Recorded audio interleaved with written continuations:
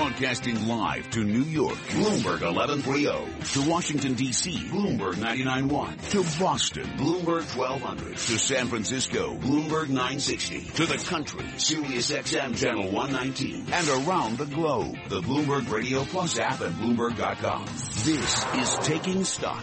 I'm Kathleen Hayes, along with Pimm Fox. We're going to take a look at the commercial real estate market. A lot of people are wary of stocks and kind of wondering about bonds, and they're looking for places to invest, Pimm, that are liquid and alternative. For many people, this is a good one. Yeah, we're also going to talk about the office space business, retail. We'll take a look at malls as well as ground-up construction, also look at the condo market. Right now, let's take a look at business news. We've got Charlie Pellet of the Bloomberg Newsroom. And thank you, Pimm. Thank you, Kathleen. Let us begin with crude oil. Stocks are fluctuating, but crude now trading at $49.46 a barrel. Talking about West Texas Intermediate down 10 cents there, a drop of 0.2%. We did see Brent crude briefly breach $50 a barrel. Right now, $49.79 a barrel on Brent, up 5 cents, a gain there of 0.1%. Stocks are coming off of their strongest rally in almost 3 months. Mixed data offering little clarity on whether the economy is strengthening enough to withstand higher interest rates as early as next month.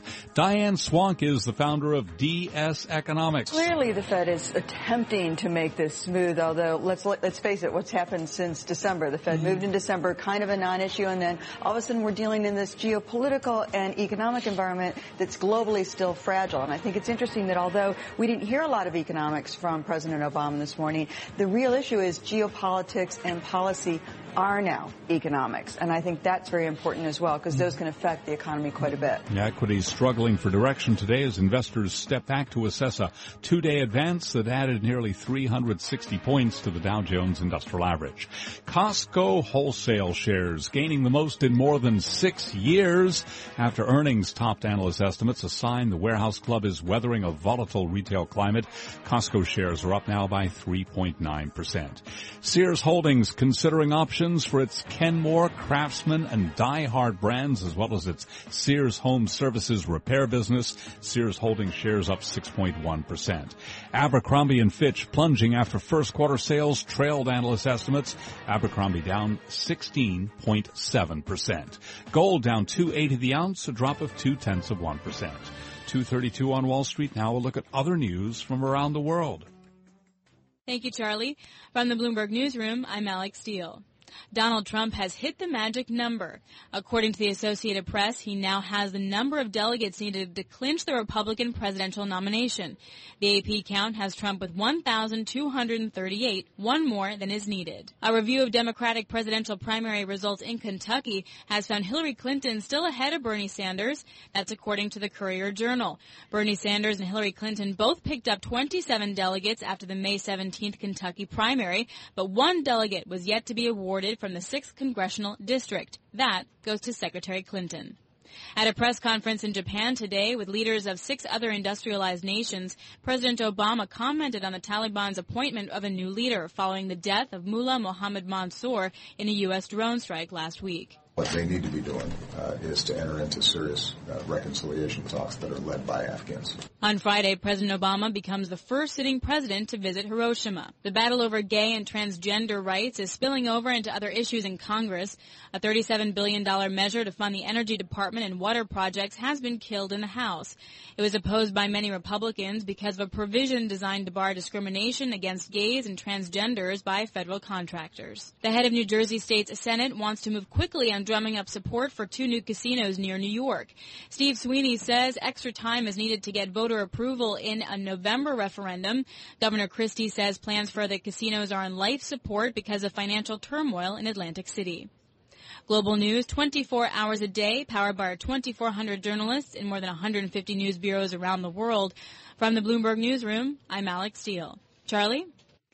And we thank you. And again, recapping a mixed picture for stocks. The Dow is lower by 0.1%. The S&P 500 index little changed. It is up by less than 0.1%. I'm Charlie Pellet, and that's a Bloomberg Business Flash. This is Taking Stock with Kathleen Hayes and Pimm Fox on Bloomberg Radio. Stocks are fully valued. That's what many guests are saying. Bond yields are low. The prices are high. If you want to get a positive return, if you want to find a yield on an investment that you think is solid, where do you go? More and more people are turning to commercial real estate. We're speaking now to an expert in the field, Rachel Gilbert Solomon, co-founder, managing partner at Atalanta Advisors, based here in New York, recently opening a West Coast office and joining us in our New York studio. So, Rachel, welcome. Thank you for having me.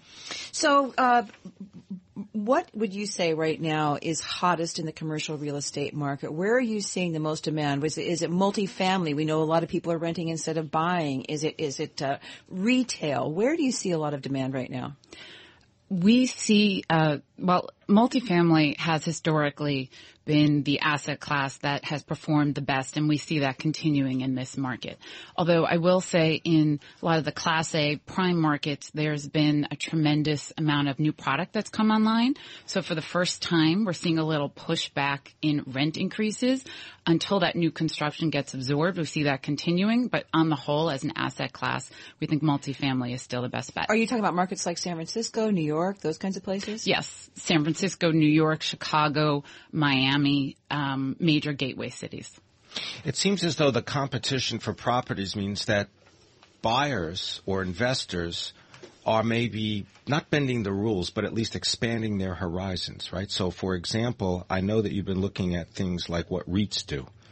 And they necessarily say, all right, a certain vintage of apartment house or a certain vintage of building, they're not going to touch. That's changed, hasn't it? Yes, Pimm. The boundaries in where institutional investors, REITs, and even private investors are moving very quickly. Used to be there was a line in the sand where investors, for example, wouldn't invest in something that was built before 1990 because prior to that you had 8-foot ceilings. And that is not as desirable for a renter. But because it's been so challenging to find deals, we find that across the board, investors are pushing their boundaries. They're willing to go to earlier vintages. They're willing to look at things that require a little more work to get that return. Rachel, how important is cheap credit? Now, the Fed's maybe going to raise rates a couple times this year. And that is pushing up the short end a little bit. But in terms of longer-term financing costs, you still have very low yields. Is that how much of a driver is that for commercial real estate broadly? Is it going to be affected if the Fed moves a couple more times this year? The cheap credit is really instrumental in driving real estate, and we don't see that changing anytime soon. I know that there's been a lot of talk about the Fed potentially raising rates in June. The credit markets have priced that in a little bit, and we're still at historically low interest rates. So as long as credit is as plentiful as it has been, we don't see that affecting the market. Rachel, I know that you've done in the Atalanta Advisors, $600 million worth of deals, markets like New York, San Francisco, Denver, Baltimore, Fort Lauderdale, northern New Jersey. But you also say that people are looking at, I don't want to call them second tier, but alternatives. For example, rather than go to the east coast of Florida, you go to the west coast of Florida. It's sort of like rather than go to Williamsburg, you kind of go to Bay Ridge, at least for those who understand Brooklyn. Is that just because it's just, the competition, or what is causing this trend? Well, it's just very challenging to be able to find a return. And so, again, it's an expansion. Is that because parameters. Is the seller not realistic? The seller wants too much and the buyer won't come through? I mean, is the bid-ask spread closing, or what's happening? Yes, we're seeing a change in the marketing process as well because the market is so competitive. There is a tighter span in the bid-ask spread. We're seeing the marketing process being condensed, less time for diligence, less time to close.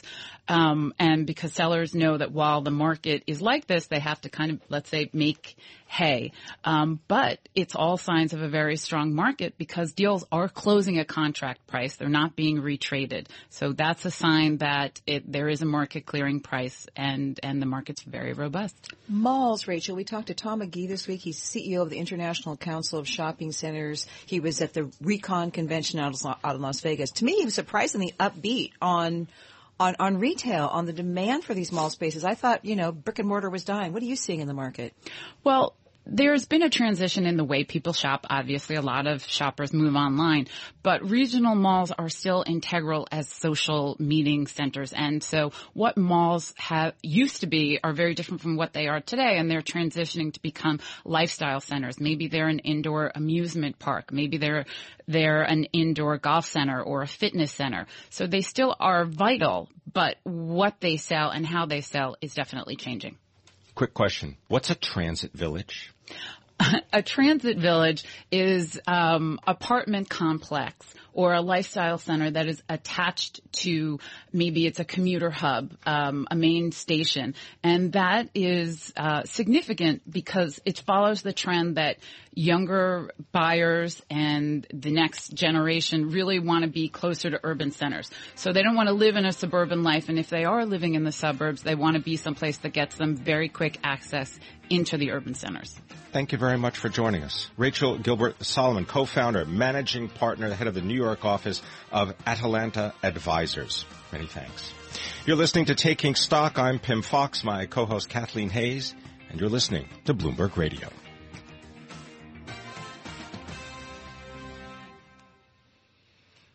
Bloomberg Taking Stock is brought to you by CBOE VIX Options and Futures. Volatility can be harnessed with CBOE VIX Options and Futures. See disclosures. Learn more at cboe.com/powerful outcomes VIX.